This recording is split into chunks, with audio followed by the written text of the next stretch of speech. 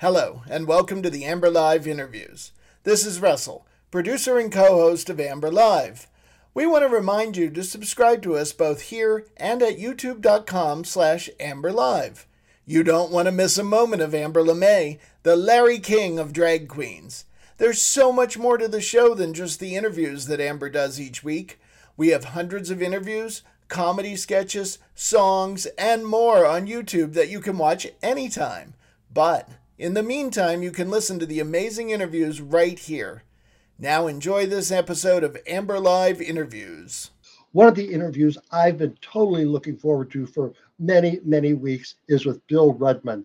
Now, if you listen to Sirius XM, the On Broadway channel, like I do, you're familiar with Bill's work with his On the Aisle program. So let's talk to him about that. Bill, come on in. Hey, Amber, and I got to say, I've been looking forward to this for weeks myself. Oh, well, thank you so much. That is Delighted so cool. to be So here. I'm familiar with your work, but tell us about what you do for a living. Well, I'm lucky enough to get to do exactly what I love, which is to spread the word about the miraculous art form that we call the American musical. And I've been in love with the American musical since I was in kindergarten. That goes back a long time. And I bet what did it for me, it could have happened for you as well, Amber. It was Mary Martin doing Peter Pan on TV.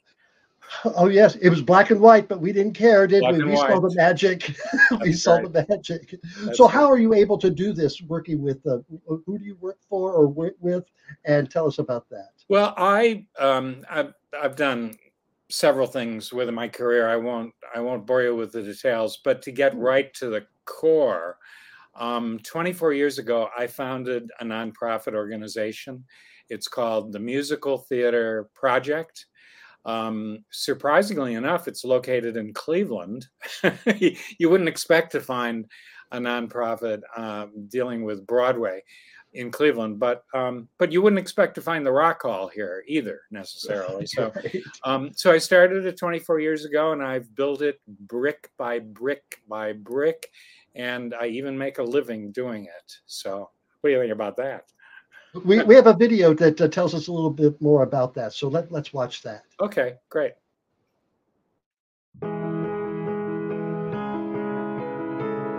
I think we all discover musicals when we're kids. I mean, I was just 5 years old when my parents told me I could stay up late one night and watch Peter Pan on TV. I got so keyed up, I could not sleep at all that night. And it's no wonder, because musicals are filled with joy. It makes me feel good. It's so deeply emotional. It opens a window into the human condition. And it can mean so many things to different people. I think what's so special about it is the synergy of it. It combines all the art forms in one glorious art form. America is about synthesis, and musical theater is about synthesis. You've got singing, you've got dancing, you have dialogue, you have scenic design and costume design. The story that it tells. All of that stuff coming together, that is really, really powerful. And I think it helps to teach us about each other, about our American culture. And if musical theater were to disappear altogether, we would lose that whole collective experience of our American past. The Musical Theater Project is a nonprofit organization that is dedicated to sharing and celebrating the art form of musical theater, which is uniquely our own. It's American. We invented it. And so we have more than 100 years of repertoire that we can share and explore and identify with in new ways. So we have these key words to describe us: produce, preserve, and inspire. And that really does cover the waterfront. And it's entertainment, at the same time it's education and appreciation. That really delves into the history of musical theater and fleshes out different shows and composers. And that makes it extra special. I learned more than I've ever known about that show before. It's about helping people make their own personal connections with this great American art form. They're always looking for innovative ways to share with the community. So we have to have a lot of things in our bag of tricks. We have to be able to communicate in many different ways on many different levels to give people whatever tools they want to get the best experience out of this that they can possibly have. All I ever wanted was to share musical theater with audiences. So I've been so lucky because in this organization we get to do that in radio shows, concerts, cabarets, a school program, recordings. All of that is a gift that we want to give you.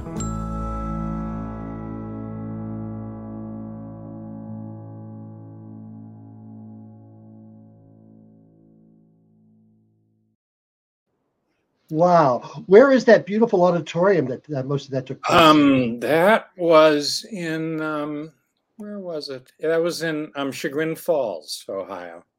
I haven't seen that for a long time, Amber. Thanks for showing it. It brought a couple tears to my eyes. Oh, I'm sure. It really adds up a lot of stuff. So do you have a physical building for the theater project? No, we all, like just about everybody these days, we work remotely. But that's okay with me. Much of what I do is writing. And you know that from On the Aisle on Sirius. So I'm perfectly happy to be in my office and have it quiet. Well, some of the different projects that the MTP does. Well, the radio show, actually, if you've been listening to it on Sirius, you've probably been listening for about 14 years, but it actually goes back. I started it 38 years ago in Cleveland. And then it became nationally syndicated and eventually wound up on Sirius, which is a real kick for me. We do concerts and cabarets. I call them docu-concerts because we're not just doing live performances of songs from a musical or musicals. I do commentary on, what makes something special in a musical. Why is Falling in Love with Love a great song? And so we do those, and we do have the school program. And it's funny that we're talking right now because just before I got on, I was watching the 1957 movie version of The Pajama Game, because another one of our programs is called Let's Go to the Movies at Home. And if anybody gets onto our website and signs up, you'll get an intro on video from me about whatever the movie musical is. You'll get a week to see the movie musical. And then we do an online discussion that usually lasts 90 minutes with people from all over the country who just have to talk about whatever the musical is. And we even have our own little record label. It's called Harbinger Records. We specialize in musical theater, and we've won a Grammy, and we've been nominated for another Grammy, and I've talked too much. So that's the answer to your question. Oh, no. I love hearing your voice. What does your record label do? What type of... Well, it's all musical theater related. And right now I'm working on two that will be, I hope, attractive to collectors. If you know the work of Nancy Ford and Gretchen Cryer, who wrote I'm Getting My Act Together and Taking It on the Road in the 70s. They were the first writing team for the musical theater, female writing team, to write a mainstream musical about that was anti-war. They were the first to write about the dangers of technology. They were the first to write a mainstream feminist musical. They were always way ahead of their time. They're both still with us. They're very close friends of mine, and that's going to be a 3 CD set. So that's at the top of my list right now. You talked about how Mary Martin and Peter Pan made the spark with you. Well, what happened to your life between being that 4-year-old child and you starting MTP? Well, I'd like to answer. I'm going to pretend you asked me a different question, which is, what was it about Peter Pan that got me? And I'm only going to answer it if you answer it too, because I think there are millions of baby boomers who were affected by it. And I can tell you why I was, and I want to know why you were. For me, I got so keyed up by it because it was the idea that the story was being told with characters who were expressing their emotions, their deepest emotions. And I had never seen anything like that before or heard anything like that before. And that just got to me it got to my heart. And I still remember, these were the days of LPs, of course, my parents, who were great, the very next day, they called a department store in Cleveland called Halley Brothers. And do you remember when they used to call people mailmen? We had a mailman in our neighborhood. And I remember the day when the mailman came to the house with a package, and I opened it up, and it was the Peter Pan LP. And I still have that edition of the LP. It's unplayable now, but I still have it because it's one of the things that I treasure most in my life. So Amber, how about you? What got you?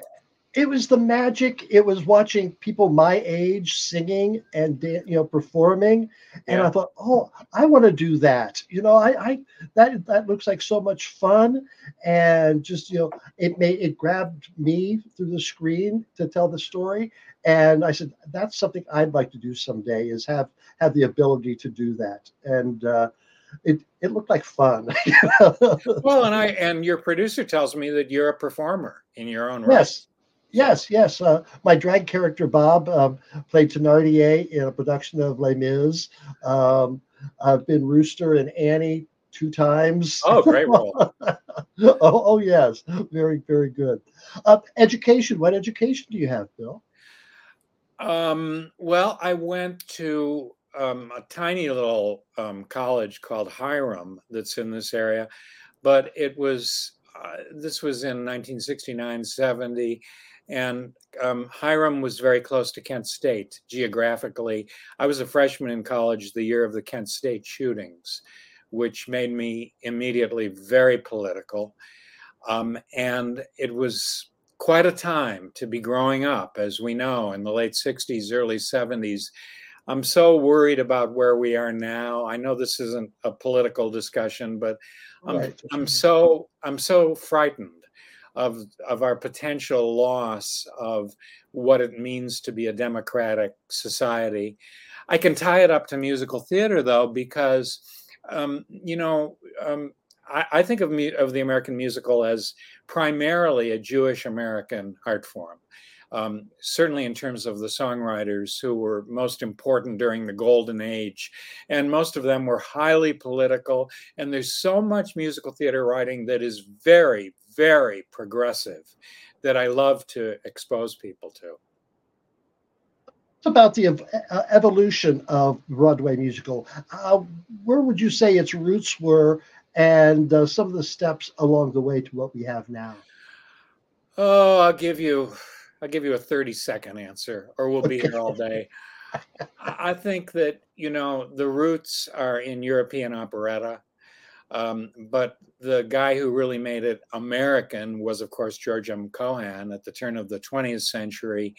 And from Cohan on, you get into the musical comedies of the 20s and 30s, and you were talking Rodgers and Hart and the Gershwin brothers and Cole Porter.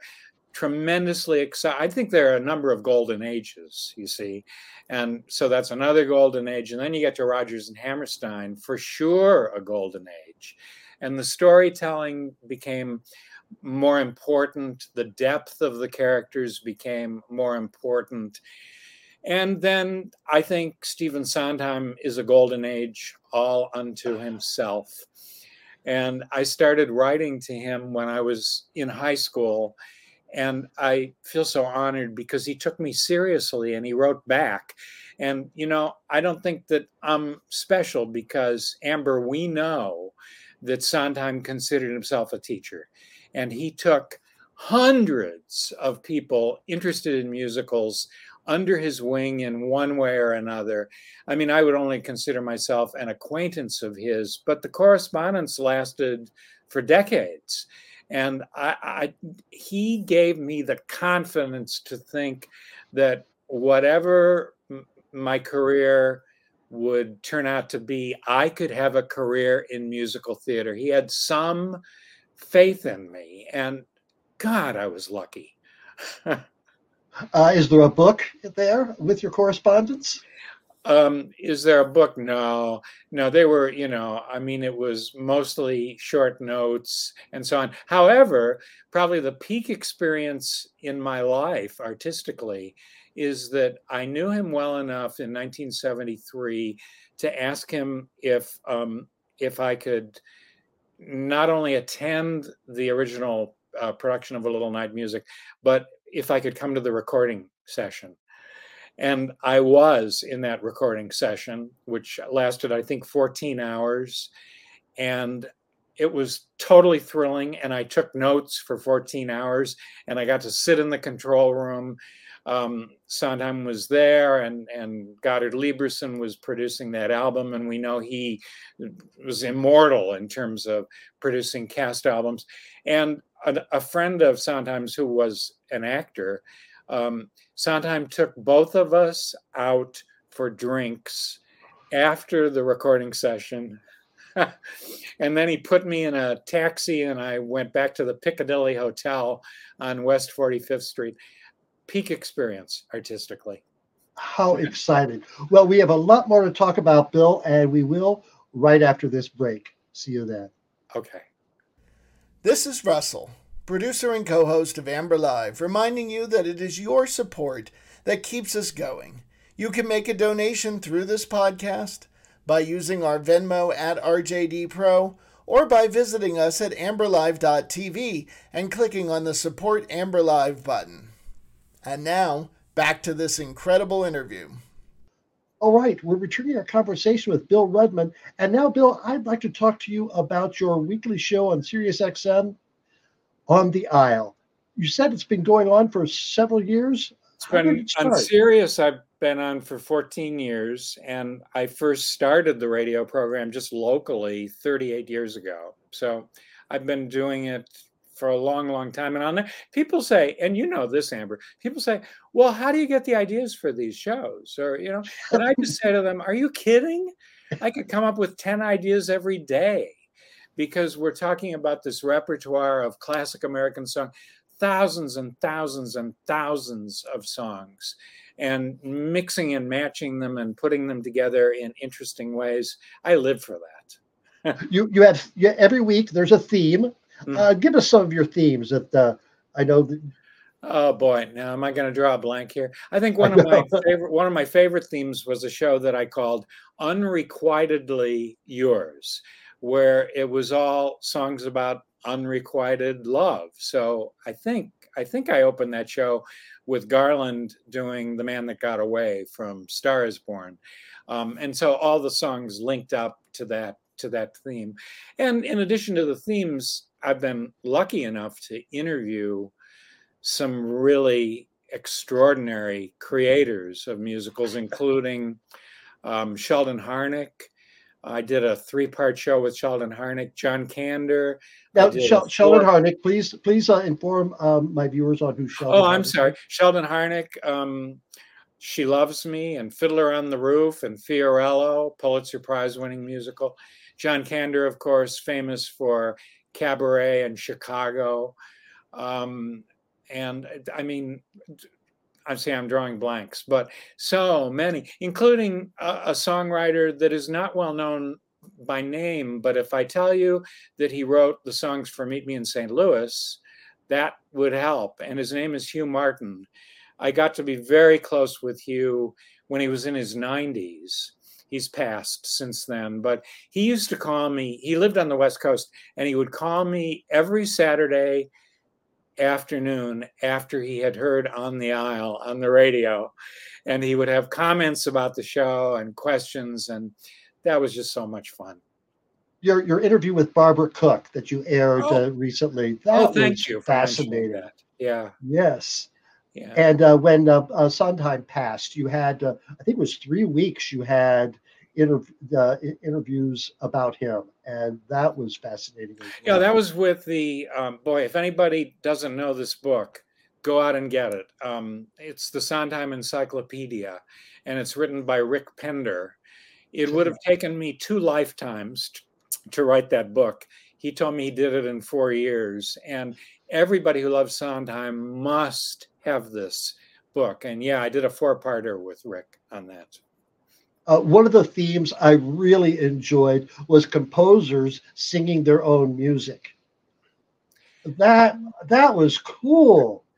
Was it Hammerstein who did Oklahoma? Yeah, he recited lyrics from Oklahoma. He recited. I don't know about you, Amber, but I often prefer a songwriter's interpretation of his or her own work better than just about anybody's, because they go so deep inside the song to create it that when they interpret it, if it's just reading the lyric or if it's singing, and a lot of them were really terrific singers in their own idiosyncratic way. I find that terribly exciting. I love those. They don't need to have a voice. It's the feeling that they had when they wrote the song that can help a singer work it as well. I'm trying to think of some of the other Sondheim, for themes. example.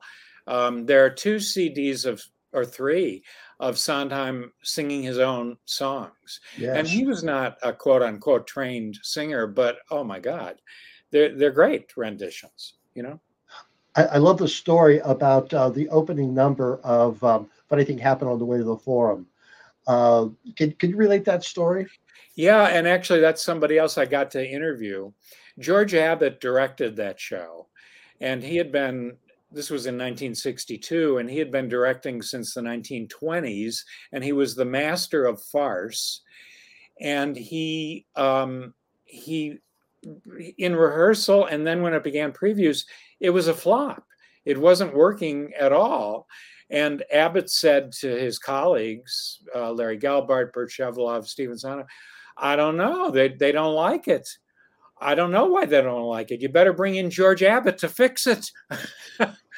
And what they did was bring in Jerome Robbins. And it was Jerome Robbins who had the idea for Sondheim creating what we know as Comedy Tonight to open the show. And it turned it around. All of a sudden, everybody loved not just the opening, but the whole show. And I got to interview Abbott when he was 99 years and 11 months old. And he had it all together. It was a terrific interview.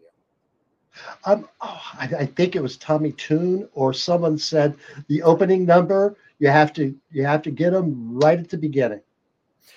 Right. And Hammerstein said that if the opening number works, I think this is a direct quote. Hammerstein said, if it works, you can ride for the next 45 minutes on the telephone book, and it doesn't matter. That's how important the opening is. And I interviewed Tommy Tune as well. I hate to be bragging about the interview shows, but in all cases, these major creators gave me so much in these conversations. And I just think that those are important historically to have those, Definitely. Well, they know that all of their material doesn't get printed or published or out there, so right. they want it. I think they want to share. I think that is. I think you're right. And John Kander, I had to really twist his arm because he's very shy, and he said, "Oh, I just don't know." And he got there into the studio, and I got him talking, and I made it clear that it was going to be very low key. Nothing high powered, and he was one of the best interview subjects I've ever had. How about Liza? Have you interviewed Liza? Haven't interviewed Liza. I have not interviewed Cheetah either. I mean, there's a short list of people I would love to, but the Barbara Cook thing, I'm glad you heard that. Yes. Actually, I interviewed her when I was only 35. And I listen to those tapes now, and I can really hear it. I wasn't very good back then. I'm a lot better now than I used to be in the mid-1980s. I'm 71. Now, was it during that interview you talked about the song "Till There Was You," that it wasn't flying, or it was almost cut? Yeah. That's happened to any number of great songs that had to be saved. And what's the famous example of the song that was cut? it was cut 4 times before. What am I thinking of, Amber? I'm not sure. It was cut 4 times before, and it's from an MGM musical. Oh, It's Over the Rainbow. Oh, yes. The suits at MGM thought that it was holding up the picture and that it should be cut.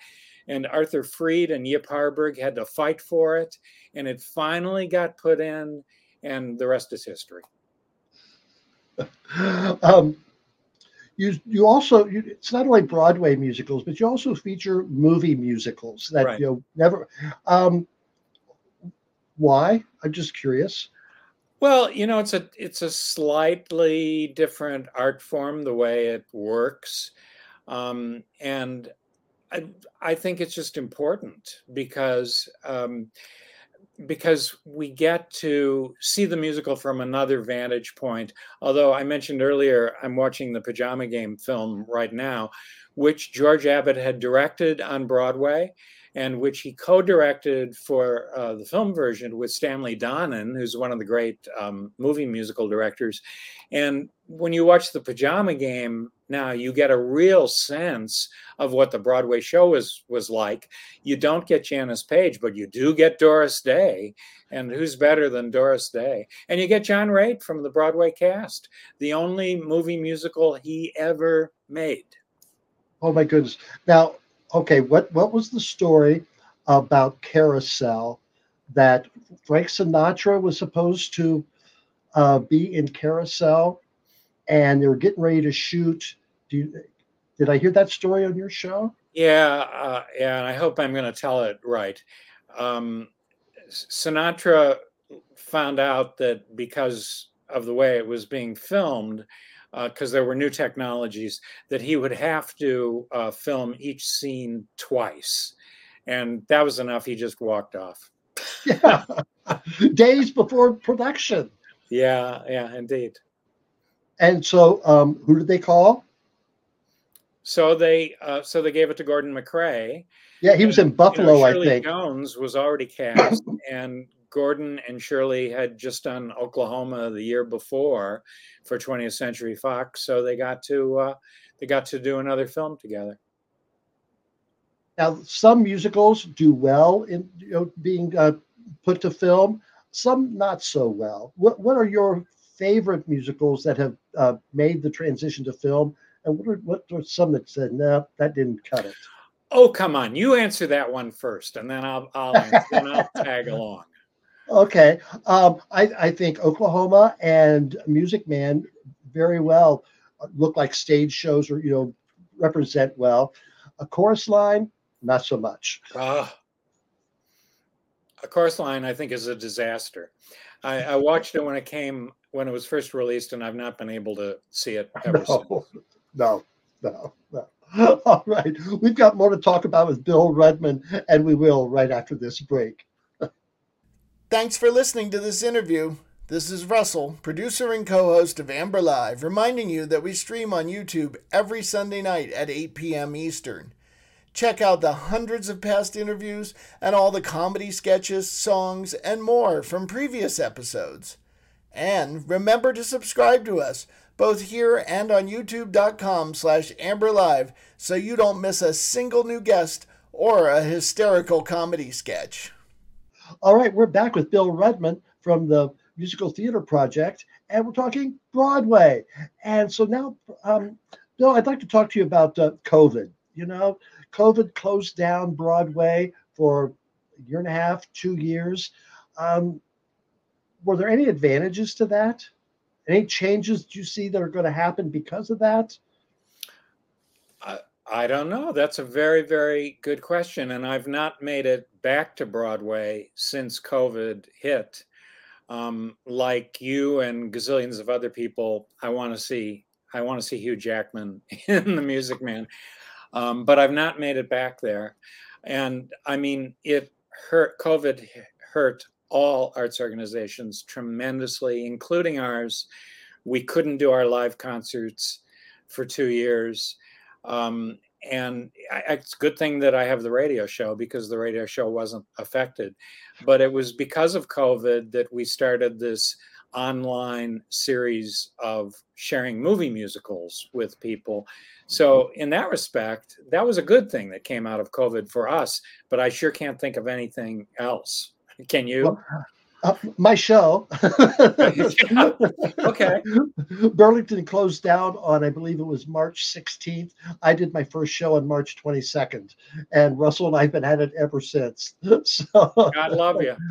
I wouldn't have been talking to you right now if it wasn't for COVID. Don't you think radio as a medium is addictive? Oh, I mean, definitely, because you don't have to. Addictive. We hope it's addictive for the listener, but it sure is addictive for those of us who get to host, don't you think? Oh, definitely. It gave me an outlet. It gave me a chance to talk to fascinating people, present company included, and some things were very good.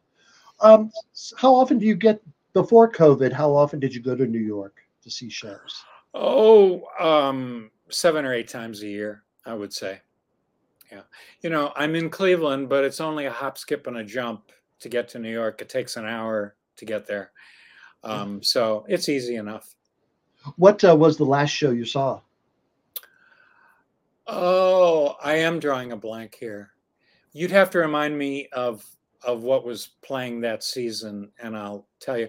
But if you want to talk about contemporary musical theater, I will go on record. I mean, we all know that Hamilton is a landmark, but I also want to give props to what I think is a masterpiece, and that's Fun Home.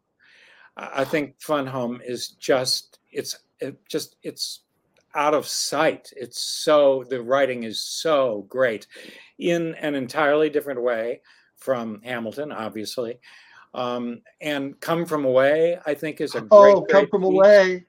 and Evan Hansen. I mean, these are truly important works that move. All of those shows move me to tears. Fun Home, written by Alison Bechtel from Vermont. Yes. Yeah. Oh, Vermont, your stomping grounds. Yeah. Yes.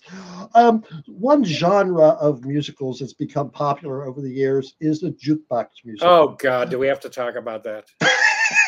How would you describe a jukebox musical? Well, I think most of them aren't really musicals. Now, the Carole King jukebox musical. Do you like that? Yes. I do too. I think that's sort of the exception in all of them because the songs are woven together in such a way that they really add up in a theatrical whole, WHOLE. But most of the rest of the jukebox musicals, I have no use for them. I'm sorry to be No. One Broadway aficionado told me, I asked them the question, they go, it's laziness.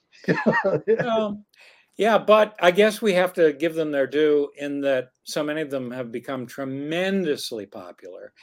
And, if it's a jukebox musical that gets a 16-year-old kid in to see his or her first musical, and then they go on and realize there are things that really tell stories in ways that run deeper than the jukebox musicals do, I say, great, whatever it takes to get them into the theater. I mean, don't you worry about young people who've had very little experience in the theater? We're sort of the baby boomers are sort of the last generation that grew up on musicals. With arts in the school, yeah. And and our parents bought LPs that we wore out. But I worry about younger generations, and it's one reason we have a school program in my nonprofit organization is to introduce kids to musical theater and hopefully get them on the way to seeing and hearing more. Now, there's musicals that you mentioned that you were raving about, Fun Home, Come From Away, Evan Hansen, Hamilton. Those were all original works, both the music and the story. Right. There are so many now that are musicals that are developed from movies or television shows? What's your opinion on those? It all depends. I think for heaven's sake, My Fair Lady was based on a play called Pygmalion.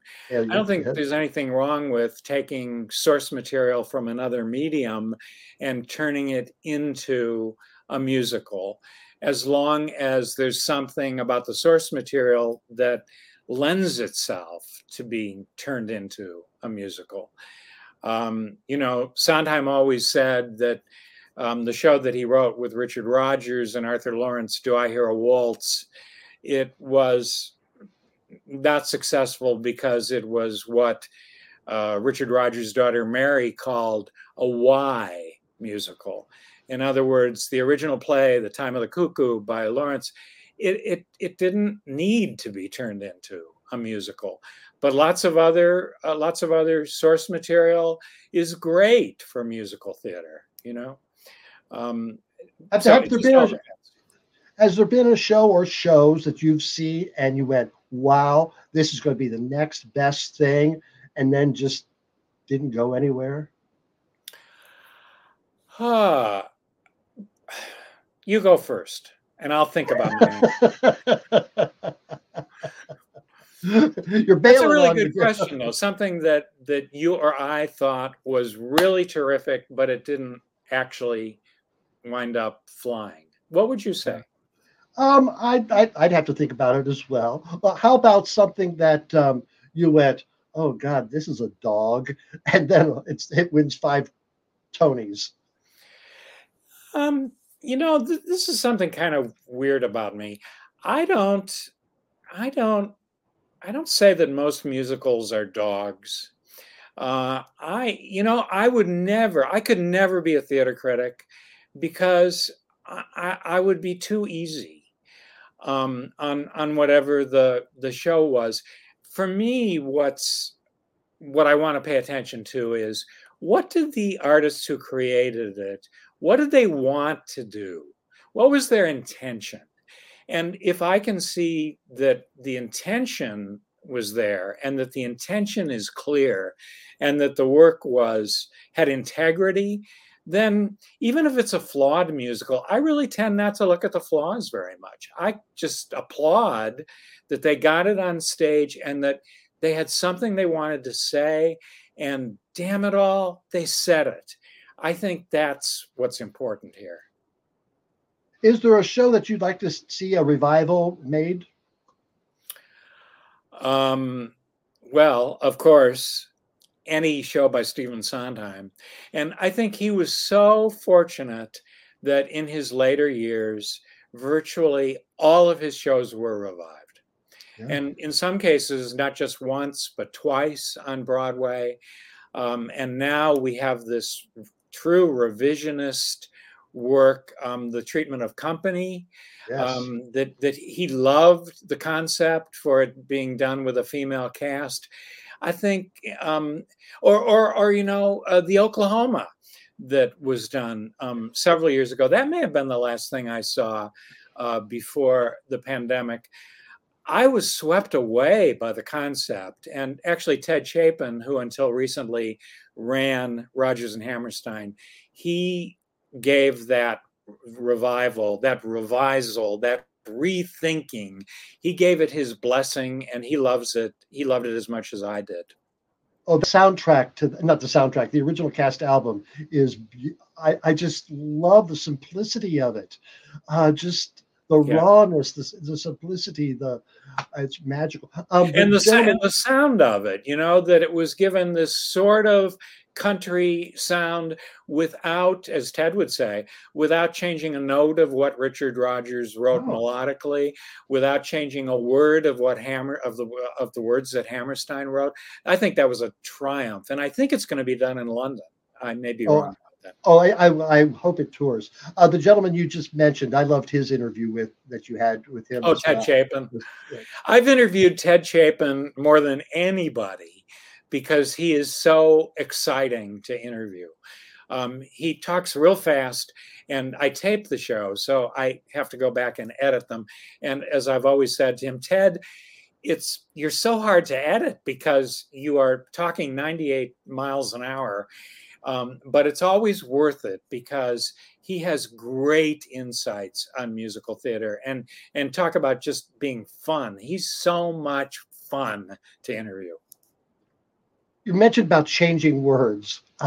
There's a little controversy in Music Man about them changing the words to shapoopy.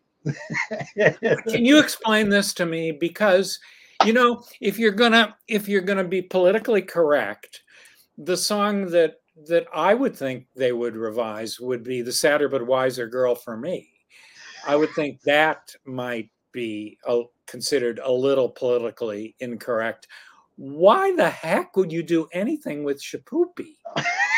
I don't know. It could have. I think if they felt they had to purify.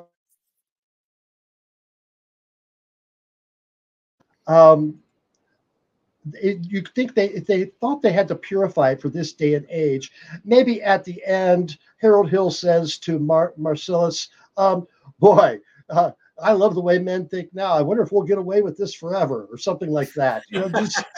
Or 100 years from now, we're still going to be doing this. Rather than change the words to the song because someone complained. Yeah, I don't know.